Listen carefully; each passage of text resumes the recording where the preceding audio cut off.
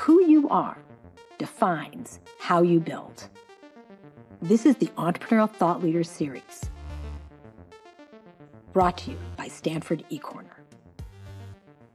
Hello, everyone. My name is Emily Ma, and I'd love to welcome you to the Entrepreneurial Thought Leaders Series today, presented by the Stanford Technology Ventures Program, which is the entrepreneurship center in Stanford School of Engineering, and then BASIS, the Business Association of Stanford Entrepreneurial Students. I am so excited to have Alex Wang at ETL today. It's also his birthday, secretly, and so he chose to spend his birthday with you, which is the coolest thing ever. Alex is the founder and CEO of Scale AI. He founded Scale AI at the age of 19 while he was studying at MIT. His central insight was that machine learning powered data labeling could really help human beings make better use of AI over time. Under Alex's leadership, Scale has grown to a $7 billion valuation and serves hundreds of customers across so many industries, from finance to e-commerce to US government agencies. Welcome, Alex. Let's start off with what Scale AI does. I mean, you've built this incredible company in 3 years. Tell us more about the breadth of work that you do. First of all, thank you so much for having me, Emily. Really excited to chat today, and I really enjoyed chatting with you. So I'm excited. Scale. So our mission is to accelerate the development of AI applications. We believe that AI and machine learning is, if not the most important technology of today, one of the most important technologies that's going to enable huge amount of goodness for the world and just enable the world to operate significantly more efficiently and effectively and enable new customer experiences. Our vision in accomplishing that is building the most data-centric infrastructure platform for AI and machine learning. And the real insight that we have, or the thing that powers everything that we do, is this thought that data is the new code. And that the thing that will dictate the performance of these machine learning systems and these AI systems of the future is actually the data sets and the data that they're trained on, much more so than the code that is written to power them. And so, if we were to boil it down to a 2-sentence, it's that better data results in better AI. And we've taken that sort of core idea and used that to build out an infrastructure platform to power a large swath of the sort of like AI ecosystem, or the sort of like AI use cases out there. So we originally started with data labeling or data annotation, which is the problem of converting sort of raw data feeds to useful label tag data that can be actually used to train large-scale machine learning systems. We actually started in autonomous vehicles, and then since then we've scaled across a variety of different industries, like you mentioned, from e-commerce to financial services to the government to working with large tech platforms and sort of everything in between. And what we do with these customers is we help them not only with data annotation, data labeling, we help them with data management, we help them build out actually algorithms. And so with some customers, we provide algorithms directly to them for stuff like document automation or e-commerce AI or in the government use cases. And so we've been able to expand pretty rapidly into a huge number of product areas, into a huge number of verticals. But again, centrally at the core, it's all been powered by this concept that better data results in better AI. And the most valuable thing that we can do to ensure that we have great AI systems of the future is to build incredible systems to build great data sets. So that's what we do. God, that's amazing. And the fact that you came across the seedling of that insight when you were 19, you weren't even 20. And I'm actually curious if we just go back now, knowing what Scale AI has grown to. When you were 19, what gave you confidence in this concept that data is a new code, that that was the basis, that was the soil for the growth of beautiful AI algorithms in the future? And what gave you the courage to jump in and do this?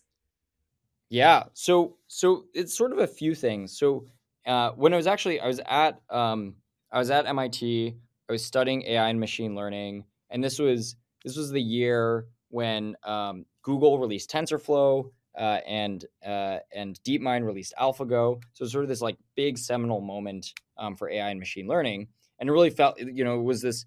I actually remember there's like this reporter who was walking around MIT campus and was like interviewing MIT students to see what they thought about AlphaGo. And so it was this very clear moment where felt like AI is actually is going to happen. It's going to be big. And then I remember both in some projects as well as like in some school projects, as well as some side projects. And one of these side projects I remember very viscerally was like, I want to build a camera inside my fridge that would tell me when my roommates were stealing my food. And I remember very viscerally, it's like, hey, there's all these great neural networks. They're really, really cool. But at the end of the day, the algorithm is only as good as the data that it's trained on. And so it was like, hey, this is going to be a critical almost pillar of whatever AI looks like in the future. And I looked around and I realized like, hey, this is a big problem that there aren't actually that many people trying to solve, or there aren't that many people focused on solving this problem. And ultimately the thing that gave me conviction was frankly I'd seen sort of the success stories in sort of the years prior of platforms like AWS, which enabled everybody to build these large scale internet systems or sort of like websites and large scale internet platforms. I've seen the success of platforms like Stripe to enable payments and enable sort of like you to build businesses on the internet. And so ultimately the realization was kind of, hey, what AWS has done for the cloud or what Stripe has done for payments, there's an opportunity for a company to do that for AI and unlock this huge amount of potential for the technology by solving one of these critical pillars. And the pattern recognition was that, hey, data-centric AI was going to be just as important as some of these other sort of like foundational pillars. And so that's really what kind of got me excited at the time. And I, honestly speaking, I didn't have all the answers. I didn't know necessarily that this idea was definitely going to be as important as I think we believe it is now, or I didn't necessarily know that it was going to be as exciting as we think it is now. But the sort of fundamentals were there for it to be like, hey, this is certainly worth exploration. I have a very important question for you. Did your roommates stop stealing your food? Well, the punchline is actually I couldn't build it because just building that would have required so much data about different foods and like different configurations and what it looked like to pull food away from the fridge. It was just like literally the amount of data would have been astronomical that like it took me all of 2 hours to just give up on that idea and realize there's no way. Dang it. And building on this question, though, there's more seriously other than stealing the food. I hope they stopped stealing your food regardless.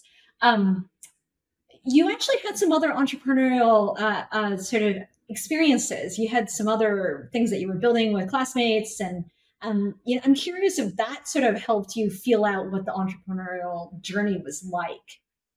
Yeah, I think that there's like, I often tell everyone this, which is that I think this sort of like this creation process of having an idea in your mind and then working with people to like realize that idea into the world.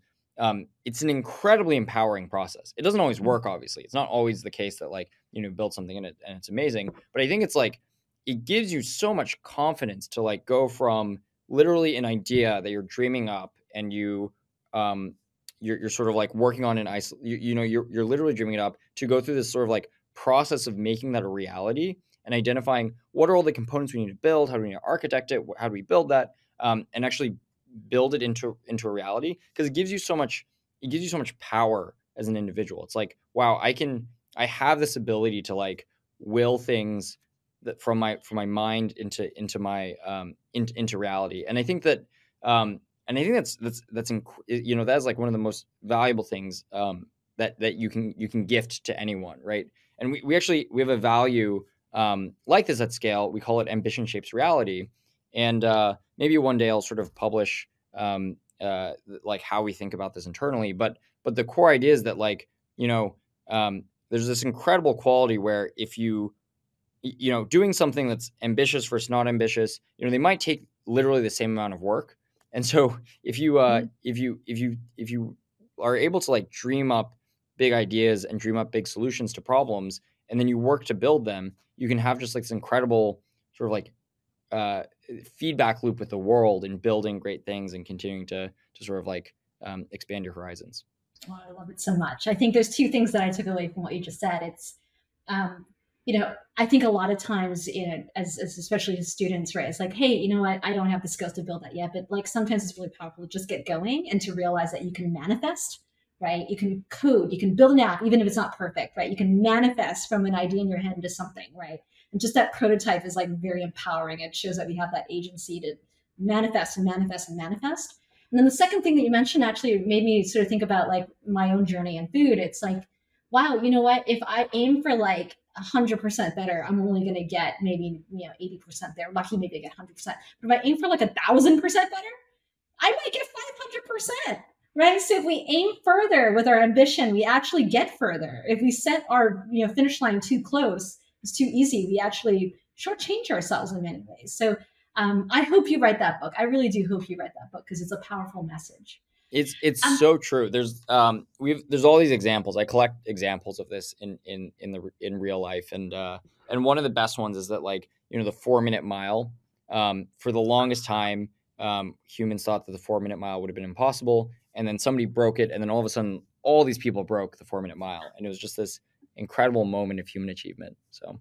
Same thing with high jumps, right? Like forever people were like going over like front first, and then some dude was like, no, I'm going to go over backwards. And then they had this step change and just the amount of height you could get by high jumping. So love it. Love it. I want to get to the crux of what your insight was and talk a little bit about data, because oftentimes I think, in the world, everybody rushes to AI and then they forget actually the foundational element is the data, as you noticed. And you've done such an incredible job making that more accessible to everyone. So, a couple of things are sort of top of mind for me in terms of challenges in the data space. So the first one is a question of data sparseness. So, some industries, that have been digitized over the last 10, 20 years, lots of data flowing through, right? Financial industry, lots of sort of digitization there. But like there's other industries, like food and ag, like hell if I know how many farmers out there are willing to spend time putting sensors in their fields to gather data. So, what are your thoughts in sort of making sure that we bring along to industries that may not be as digitized? How do we help those industries capture more data, or maybe find ways to use less data in order to build algorithms or other ways that you've thought of?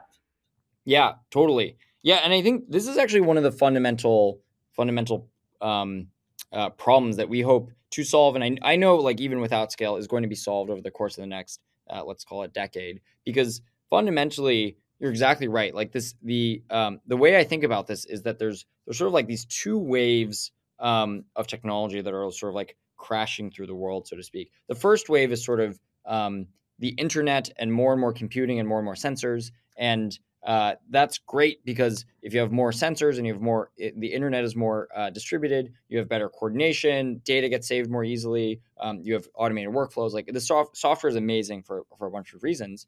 And then like this interesting side effect is that as that's happening, all these pools of digital data get collected in all these interesting industries, in all these interesting areas and verticals. And then those pools of digital data are actually what creates the opportunity for machine learning systems or AI systems to then have huge amounts of impact. And the second wave is AI and machine learning that's going to build off the shoulders of the giants of like all this technology and sensors that have been deployed in the past. But then you enter a problem, which is that like so if you think about the sort of quote unquote old use cases of AI, like large scale ad systems or search or ranking for social media, you have those use cases are very special because they have what are called natural labels.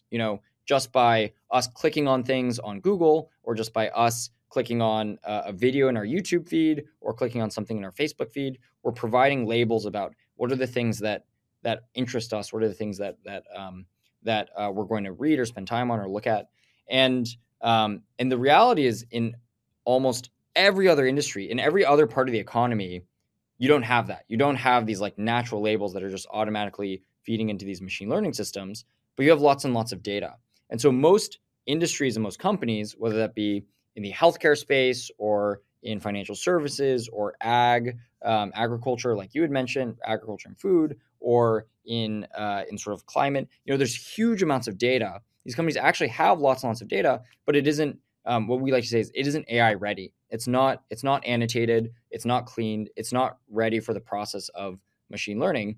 And so that's sort of, in many ways, it's like step one of what we've built at scale is like, how do we enable every business to go from huge pools of unstructured data to towards well labeled, unbiased, great high quality data sets that are going to allow them to build great machine learning systems of the future. And I think that, like, realistically speaking, that's going to take some time, and there's lots of industries, but that's like this sort of like, that's almost this like critical step, or this critical bottleneck for AI to be deployed in significantly more areas. And the example I'll pose here, or the example we talk about a lot internally, is if you think about ImageNet, which was sort of the first really large scale data set, computer vision data set that Fei-Fei Li's lab at Stanford helped create. That was the thing that then led to AlexNet and convolutional neural networks and all these deep learning approaches, us realizing that they actually could be really effective and they could absorb all this data. And so there's this really interesting thing about how data will lead to, just having data alone is going to lead to really incredible machine learning and great techniques being used. And that's sort of one of the things that we get really excited about. The other thing that I'll mention is there are plenty of use cases as well where maybe it's difficult to collect data, whether that be for privacy reasons or that's for lack of sensors or whatever reason. And these use cases do exist, and sometimes they're incredibly important. And that's where sort of approaches around synthetic data or data augmentation become really important, which is how do you take what little data that you have and really supercharge that to be able to make it really, really valuable for building machine learning systems. And that's really something that we're very passionate about at scale as well, is like, how do we use synthetic data augmentation to enable machine learning teams to combine the benefits of real world data with diverse and realistic synthetic data to ultimately achieve sort of really great machine learning algorithms. So it's kind of a mouthful, but data, lots of exciting stuff. Yes, incredible.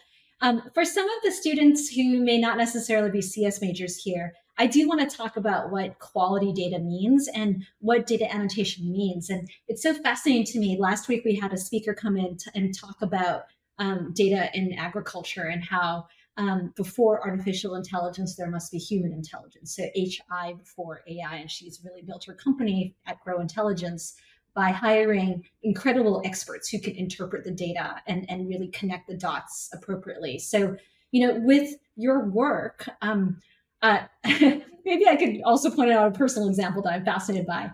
Do a lot of work annotating food data, and the chefs can tell the difference between a cilantro stem and a parsley stem. And I'm like, I have no idea. They look exactly the same to me. How do you work with your taskers, and how do you train them to annotate huge amounts of data in partnership with your customers? Because they're not necessarily experts in transportation or experts in, like melanomas on skin. Like, how do you then sort of help them train up so that they can do the work to ground truth? Yeah. And so a few things here. One of the fundamental beliefs that we have at scale is that there's sort of like a few resources that go into producing really high quality machine learning systems. If you think about like, what are the raw ingredients? One of those raw ingredients is compute. One of those raw ingredients is data. And then the last raw ingredient is sort of like human insight, so to speak, or like, and sort of the process of producing annotated data is combining raw data and human insight together, and sort of, mixing those ingredients together. All AI systems of the future are going to be heavily reliant on human insight, even if, we have incredible advancements in the technology, et cetera, because at the end of the day, we're at minimum, we're going to need oversight in these AI systems to make sure that they're producing the results that we would expect and producing the results that we think are make sense and whatnot. And so we think this like problem, this sort of like one of the core problems of machine learning is like, how do you make sure that for every problem that that you might want to solve using machine learning, you might want to have a machine learning system do, they're able to effectively get human insight to sort of like power that use case. And the way we think about it is twofold. I think first is for folks who are trained up, you want those individuals to have as much leverage as possible. So you want, and this is somewhat circular, but it becomes very important. You want machine learning systems to do as much of the work as possible, and then really have humans spend all of their effort on almost quote unquote the edges, or on the really like high judgment work that's required that enables the utmost quality while making them the most efficient in their roles. So that's the first piece. And the second piece is sort of this general education problem around how do you enable people to be experts, and how do you like train them most efficiently?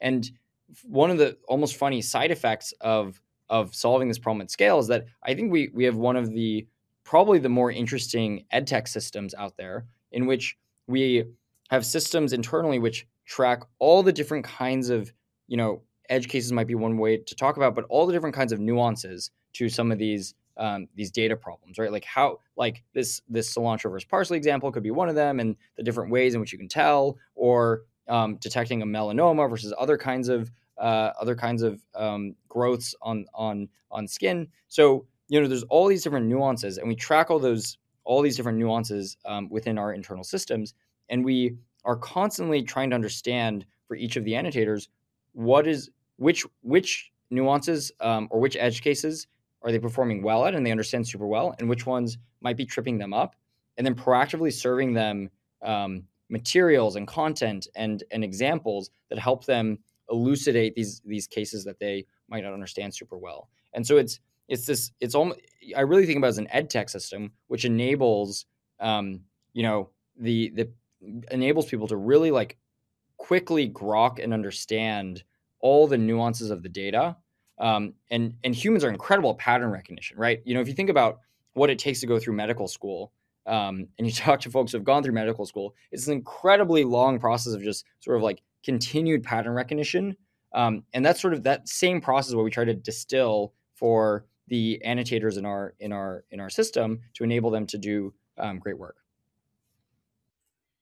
That's incredible. So first and foremost, it's interesting that it sounds like you build AI to then help your annotators get better faster, which is recursive, right? You're actually using your own product on yourself to make yourself better over time. And a similar vein, I think for a lot of students, AI can help make AI better, right? So oftentimes, we talk about, you sort of talk about it. We want the humans to pay attention to the thing that actually matters on an image or in a sentence, and AI actually can be used to segment or pull out the part that requires attention. And so again, there's all these recursive loops in here that I find totally fascinating with your work. Let's maybe broaden out a little bit. We have just kind of touched upon the melanoma example, and something that I find fascinating with sort of a lot of sort of AI systems that are looking at skin, for example, are focused on what's available already, right? So algorithms currently, as I understand it, are much more accurate for fair-skinned individuals because there's just more in data. So when you think about like helping your customers that you call your partners sort of build sort of fair, balanced sort of AI systems, how do you have that conversation with them? I know it matters less with roads and maybe like license plates where it's pretty unambiguous when you look at numbers, right? But like, how do you have that conversation with a partner when they're solving a problem to aim for being responsible? Yeah, definitely. Well, I think first off, to your point, I think responsible AI is incredibly, to have responsible AI, it's incredibly important to build high quality and representative data. I actually think it's critical because at its core, this thing that I talked about earlier is that the data is almost like the food that you feed to these machine learning systems, and ultimately you are what you eat. And so the sort of the data is sort of one of the fundamental areas where these biases or these kinds of really critical real world issues can sort of stem from.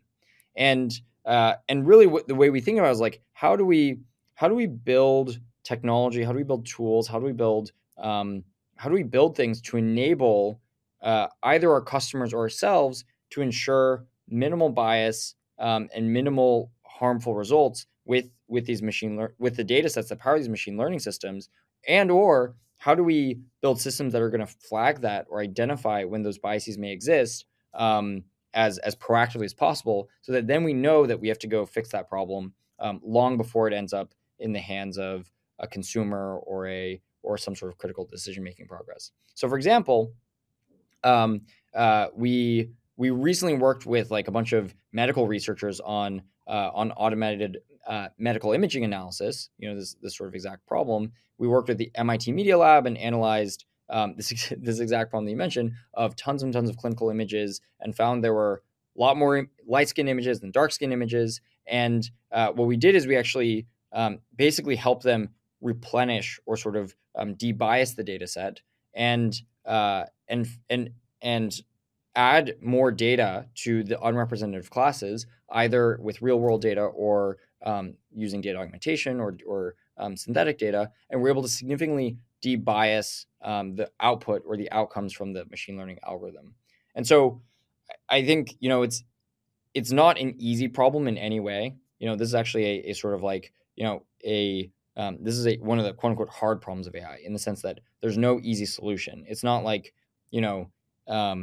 I don't expect that next year we're going to get some, crazy machine learning architecture that all of a sudden solves the problem of data bias or machine learning bias. It really is all about the nitty-gritty details about what does your data set look like? How do you know ahead of time when there's bias in the data set?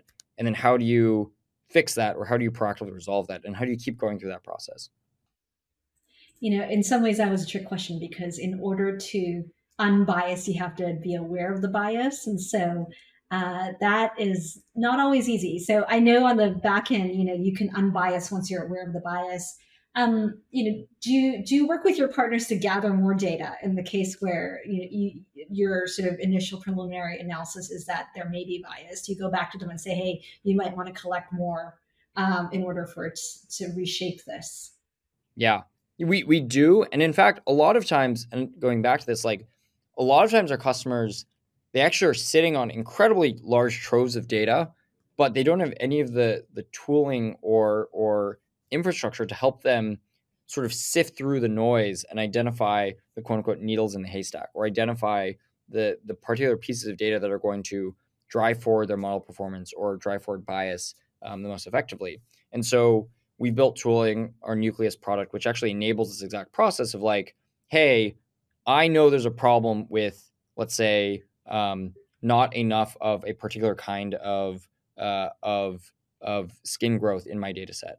And then how can I then go through all my unlabeled data set, or all my entire large troves of data, to just get more samples of this kind of skin growth, so that my algorithms are performing significantly better in the future.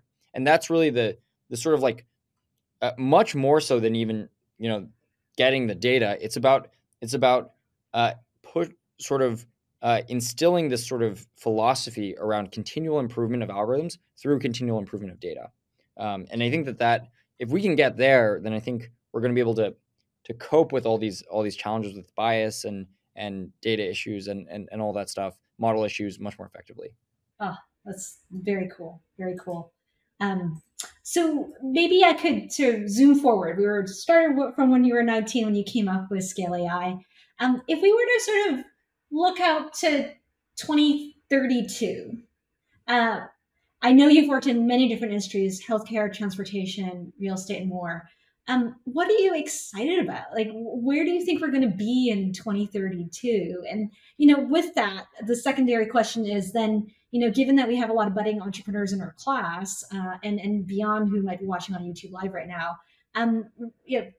whether it's going deeper into picks and shovels, as you've done with Scale AI, or other places within the ML gold rush that are like really, really interesting, like looking out to 2032, where do you think we're going to end up, and what are the opportunities? Yeah, no, I think I truly think, we're kind of in the golden age of AI, so to speak, where the sort of proliferation of use cases is going to be is going to be absolutely massive. Like even at scale, we started in autonomous vehicles, and the first few years of the company, it felt like machine learning felt kind of I don't know if the word is lonely, but it was like autonomous vehicles were the big use case. Everything else almost felt like a sort of side project or something much smaller. And then fast forward to now, we see all sorts of like really exciting use cases in every single industry. So with financial services customers like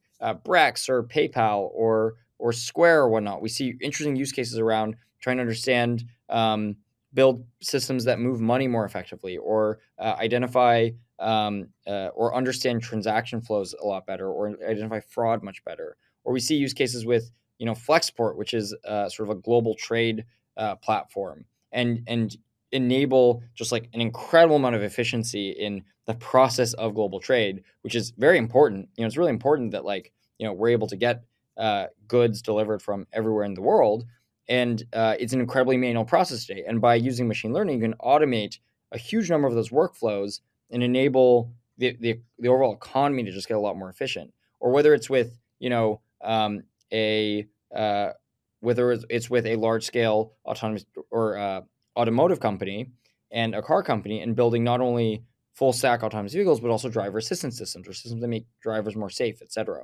So I think that we're in this phase where there's massive proliferation of machine learning systems. And I think that one way I would think about it is, the sort of like software eats the world mindset is that you think about any industry and any or any sort of any problem in the world today, and just imagine, okay, if you had software, how could you transform that? And I think that we've just seen this has been this very long-term sort of slow transformation, because it turns out humans are sort of infinitely creative, and you'll take any system and we'll be able to identify, oh, you can use software in this way, or oh, you can use software in this way. And then sometimes you even replace existing software with new software. There's old enterprise systems that are replaced by new style, more consumery kind of internet platforms.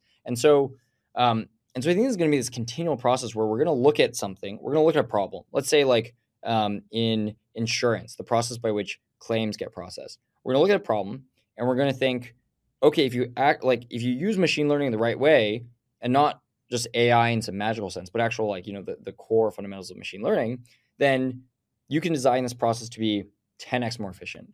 And we're just going to keep identifying all those problems. And I think you go fast forward to 2032, it's going to be everywhere. It's going to and the opportunity won't have stopped. We're still going to have plenty of opportunity to apply AI to these systems. I think maybe more to name a few specific examples, because I think these are maybe some of the ones that are quote unquote cooler or more exciting right now. I think that there's a few that I think are really important, and for those of you who are sort of thinking about what ideas are exciting, I think these are maybe some areas to think about. I think first one is science. Science is there's actually these papers about how scientific progress has kind of been slowing actually a little bit over the past few decades. And one part of that is that if you think about science, let's say a century ago or 2 centuries ago, you could do so many experiments, and your ability to validate your ideas was really, really exciting. And now we're at a point where a lot of the cheap experiments, so to speak, have been explored, and now we have ridiculously expensive experiments. Particle accelerators are extremely, extremely expensive, or large scale clinical trials are very, very expensive, et cetera. And one of the really exciting use cases of AI is using AI to simulate, basically simulate experiments significantly more effectively than you could in the past, and or they could using classical methods. And there's already a lot of examples of this in whether that's something like an AlphaFold out of DeepMind, or using AI applied to sort of fusion experiments or fusion simulations. But I think this is going to be a huge boon in physics, chemistry, biology, pharmaceuticals. And it's going to transform a lot of the sort of it's going to be this base technology that empowers a lot of future innovation. So I think that one's really critical. Metaverse is a use case, is something that a lot of people are talking about these days. I think it means a lot of different things to different people. But I think if you think about AR, or augmented reality, which is probably one of the form factors that probably feels most intuitive to a lot of us, which is that, hey, we're just going to have sort of this digital overlay over just our natural lives. If you think about that problem, it is an incredibly complex machine learning problem, an incredibly complex AI problem, because fundamentally you need to understand the world and how these different objects relate to one another, and how I as a person can relate to those objects, and if people are walking past each other and they make a look, you need to be able to understand that kind of stuff. And so you need to have this very fine-grained understanding of what is going on in the world around you. And that's a very, very challenging AI problem. But I think that it's one that, is going to enable these sort of like very sci-fi like consumer experiences that I think of the future, that I think we're all really fundamentally really excited about. And the last one that I'll kind of mention, just because I think this one is really important, and it's somewhat controversial, but I think it's an important one to talk about, is I think AI is applied to the government's problems, in particular applied to sort of national security, defense, intelligence, et cetera. And I think that we're in a very interesting period in the world where the sort of like warfare is shifting from sort of a previous paradigm to a significantly more digital paradigm. And now, a significant number of these sort of like skirmishes of the future are going to happen entirely digitally in cyberspace, or via AI systems, or via purely digital systems. And I think it's really, really important that if you believe in kind of democracy and you believe in the values that the United States represents, that the United States and other democratic countries are able to utilize best-in-class technologies to not be vulnerable as a sort of long-term platform shift is occurring. And so I think it is really important that we have some of the best and most brilliant technical minds thinking about how do we build the best-in-class systems for the future of the United States to enable the United States to be as effective from a defense and sort of intelligence perspective as it has been for the past, call it 50 years, which has really enabled the sort of like modern era of peace. So I think those are some of the areas that excite me the most / I think are most important. Incredible. So just to sum it up, science, metaverse, AR, VR, and then government. It's fascinating to me. If I were to tackle that question, I'm always like, what are the chores that human beings don't like doing? Like washing dishes, or like, dealing my taxes, right? Like one day, all the things that, are taking up our time and could be automated.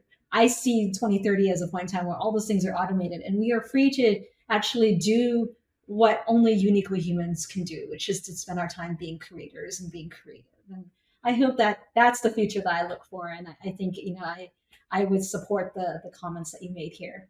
Let's talk about robots for a second. At one point, in the early days of some of the everyday robots work at Google, I would have a robot come to my desk and try very hard to clean up my desk, and it would fail. Generally, it would try to pick up my bowl of cereal and accidentally pour milk all over my desk, or like once in a while, it would like steal my bottle of wine, like all stuff like that. Putting that aside, I'm actually a little bit curious about, with AI and data and sort of tied to the conversation that we had around AR, in the future, there's going to be, artificial, humans, right? And, I heard an interesting podcast recently with Ezra Klein interviewing Ted Liang, who's a science fiction writer. And, he said that, before machines become sentient, we will probably end up causing them to suffer a whole lot. And, it just kind of begs the question, AI, how do we give feelings to machines? And are machines going to have feelings? And is that a bridge too far? And, I know we're sort of steering away from sort of data, but the whole entire purpose of the work that you're doing is to really create this foundation for data to then bring AI into the future to make human life better. Curious how you feel about robots and machines and that space. Yeah, no, I think it's a super interesting philosophical question, which is that, like, let's take a right now in a Stanford AI class, most of the students will train some sort of simple neural network to recognize objects in imagery. Is that neural network does that neural network have feelings? Like when you will delete it from your hard drive because you're running out of space, does that cause suffering to that neural network? And I think that I think these are super it's like very tough questions to answer. Like where are the boundaries? What are for each of these edge cases, what does that kind of look like? I actually think that, I think the sci-fi fantasy states in the future where you have AI systems that actually fully resemble humans in terms of their ability to have judgment and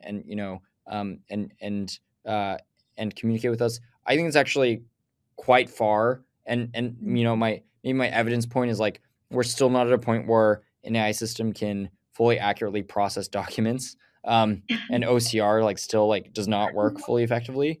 And the judgment that will be required from an AI system that actually resembles people is so far off that I think that we're going to be in this sort of limbo state, so to speak, where we have AI systems that are very effective and very useful, and can do things that maybe we didn't think they could do 3 years ago, but you're not going to get to the point where you have AI systems that are that you would sort of where there's these really deep philosophical questions that are tough. One thing that I do think though is going to happen probably sooner rather than later, and this is maybe the sort of near term problem, is that we're going to more and more have AI systems that affect how humans think, right? And this is sort of it's already happened to some degree where social media systems or ad systems or even search, these are machine learning systems. They pick content for you, and the way they pick content for you will change how you think. And this is only going to keep going in that direction. I think in the future, we're going not so distant future, we're going to have children are going to have sort of AI friends, and they're going to have these chatbots that they can talk with and practice speech with, and sort of and learn from and talk about their days, and basically true friends. And they're going to affect how humans think, just like how phones have sort of changed the human's attention span probably permanently. And so I think that there are sort of these interesting social issues around what does it mean for AI to have such a real tangible impact on how we might behave in time, that I think are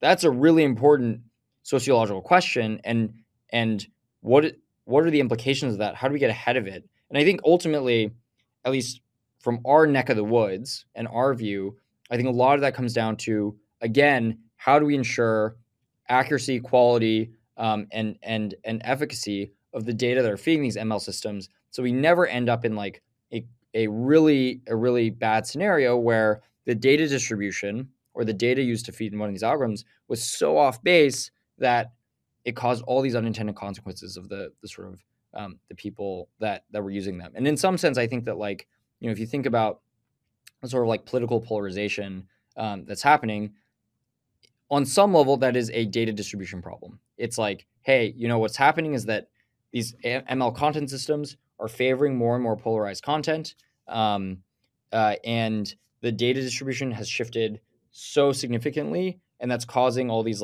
weird social dilemmas that are really tough to think about and tough to deal with. And so, anyway, long story short, I think it does all come back to data. At least, I think data is a necessary but not sufficient part of the problem. And I think that that AI is going to change how we think pretty soon, and we're going to have to think about that. That was fantastic. Thank you for being so just genuine in responding to a pretty provocative question that I was asking you. So I know that the students are hankering to ask you questions. So let's dive into that for the final remainder of this time. First question here. What are some key challenges you have had to overcome while running your company? Yeah. Back to life. Yeah. No, it's a great question, and it's almost, answering it is almost impossible, because it's almost like what challenges have I not had to overcome in building a company? I think that one of the things about, I think it's probably like doing anything challenging, and sort of this concept of like, whether it's building a new product or building a company or building a team, there's just it's like whatever, like you'll deal with so many challenging scenarios in time, and there's sort of like this infinite chaos to the world that will cause you to sort of be confronted with the most strange circumstances that you like could not foresee, and you're just going to have to figure them out. But I think that, like, if I had to distill it down, I think probably the parts about building scale that have really maybe the most challenging but also most rewarding have been about building the team, getting great people to sort of like join the mission, and really see the potential of what we're able to accomplish, whether that be whether it be people who I work with and or the incredible team at scale, whether that be our amazing investors, whether it be our amazing customers. But I think this sort of like this fundamental challenge of getting people to buy into what you believe the future to look like, I think is one of the hard problems of the world. And I think I felt very lucky that so many people have chosen to take a chance on me. So, well, you have an incredible vision and a lot of clarity around that vision. So I can understand why a lot of people have joined you in whatever way they can. I think that's also underestimated. I think a lot of our engineering students here are like, oh, I'm going to spend a lot of time on the tech, but it turns out that spending time on the people is just as important, if not even more important. All right, next question. At what point during the development of your company did you realize that, number one, it could become a serious competitor in the AI space, and number two, that you were ready to pursue building it full time? Yeah, no, it's a really good question. I think that early on, sort of, it always is helpful to be wildly optimistic, I should say, or at least dare. Maybe the proper terminology is to dare to dream big, which is that even early on, I think this sort of like this thread of thought, which was, hey, if we actually do solve this sort of like data problem for the machine learning community, that is big. And I don't know exactly what it's going to look like to build from that point, but we're going to be able to do a lot of interesting stuff if we get there.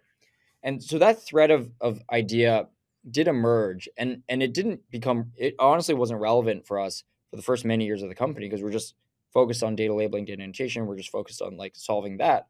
But then you sort of, we solved that problem. We really focused on it, we got scale, and then we picked our heads up and we're like, wow, we're actually at this sort of like the promised land that we thought at the very beginning, that like we actually have a shot at like building a lot more, doing a lot more industries to sort of accelerate AI and machine learning development. And so, I would say that it was maybe early on it was a pipe dream, and then it was sort of like, many years later before it actually felt like, hey, this is like a real opportunity for us. And the second part of the question, which was, at what point did I decide I was ready to pursue it, building it full time? I actually I wish I could say, oh, I was just like so convicted, and so I just I just like went for it. But actually, it was I really started working on it in earnest when school ended. I remember even like I put working on all of it on hold, what to get through like my finals and my final projects and all that stuff. And then the summer started, and I was like, all right, I have nothing else to do. And then we're very fortunate that we got, over the course of the summer months, enough momentum where it was like, hey, there's kind of no option but to just keep going at this thing. And so I think it's sort of like this barrier, this mental barrier, feels very large oftentimes around like, hey, I have a life right now. At one point, am I going to be ready to like sacrifice my life today and then go approach this other life? I think I think a lot of times they'll still seem very irrational. And maybe my advice is to like not actually be quote unquote trapped in that false dichotomy, but actually just put yourself in situations where you have sort of freedom and flexibility to explore, and then like see how you gain momentum in that scenario. I appreciate that, because sometimes students feel like they have to have something lined up for the summer, but it was actually a gift for you not to have had something lined up and to have that space to kind of really dive deeply into something that you really cared about. Similarly, let's take the next question here. Knowing what you may know now after running your company for 3 years, if you could go back to the first day you started your company, would you do anything differently? Yeah, well, there's always a butterfly effect where like maybe if I did something slightly differently, then like that, all these other things would have gone totally differently. And so, on the whole, I wouldn't trade I wouldn't screw it up too much. That being said, I do actually think that like, the biggest thing that I would say, or like if I were to go back and were to tell myself one thing, it would be that like, it's the people matter so much, and like, however much, I was really focused on the people early on, and a lot of that was guided because of mentorship that I had gotten or advice that I had gotten, and also just this sort of like this like selfish desire. It's like, hey, I want to work with people who like really inspire me and really get me excited, and that seems like the best way to live, especially I'm going to be working on this all day and night. And so that was like, I ended up getting there a little bit, but it's like now I know in my mind state that it's like, however much I thought that people mattered at the start, they matter like 10. It's like, obviously they matter 10x more now. And I wish I could sort of like transport that thought back to my prior self. So that's kind of tough. I also think maybe the other piece is like, along the way, there's a lot of moments of like great self-doubt. And that's just, it's almost like part of the journey, because almost invariably you're just going to end up in a situation where it's like, wow, crap, I've like almost like no idea what to do. And I think probably the big thing I would tell myself is like, it is like totally okay to be in that spot. It is totally okay for that to happen to you. It is not okay to be paralyzed when that happens. And even if you literally take the worst possible action coming out of that scenario, it will be better to have taken that action than to have taken no action. And so, it's maybe that's the other thing I would tell myself. Ultimately, there are no, I would say, one-way doors, right? I think by taking an action, we can always course correct along the way. But if we don't take any action, we don't have any new information. And so it's super important to actually make a decision and act, even with imperfect information. All right, next question. With recent scrutiny regarding data privacy, how do you think AI companies, who are, of course, reliant on good data, should go about data collection? Yeah, no, I think this is a super important question, because I think that the question is like, and this is spurred in, there's been a bunch of examples in the past that have spurred this, but some of them, for example, are like, the realization that Siri or Alexa are learning from recordings that, and you had no idea that they were necessarily learning from those recordings. And so I think it's like a super important, almost like reorientation that the entire technology or ML community needs to take, which is like going from having this thought is like, however I can get the data, I will use that data and then train machine learning systems on it, to I need to get this data in a very responsible way. I need to do it in a way that is like where everybody who's providing the data understands that their data is being provided for these AI systems, where I'm collecting it in a debiased way, where I'm collecting sufficient amounts of it, et cetera. And I think that, the answer is that that's going to make it harder to build the same kinds of AI systems potentially, but it's the way that technology needs to develop. Like it's not a tenable state for machine learning systems to be developed sort of by taking advantage of maybe like, a checkbox that nobody reads or stuff like that. And so so I think it's a very important shift. It's a big shift. It's going to happen, and we're helping a lot of our customers think through that and make them robust to ensuring that they actually get data for these ML systems that is sort of responsibly collected. It actually goes back to something you said many times, even publicly, like your customers, you partner with them, right? You're not just providing them with a solution, you're really truly partnering with them and being in dialogue with them, because these challenges like privacy are very nuanced and tricky, and it can't be the same thing every time, right? And so you have to sort of lean in and have the conversation as a partner, as opposed to selling a thing that's finished. And so um, I'm really glad that that question was asked, because it is something that's top of mind for so many people. Let's tackle one more question. Try to fit it in there. What have been your most significant failures? Oh goodness. And what did you learn from them? Or like, let's start with just one big failure that you felt was a failure, and how did you learn from it?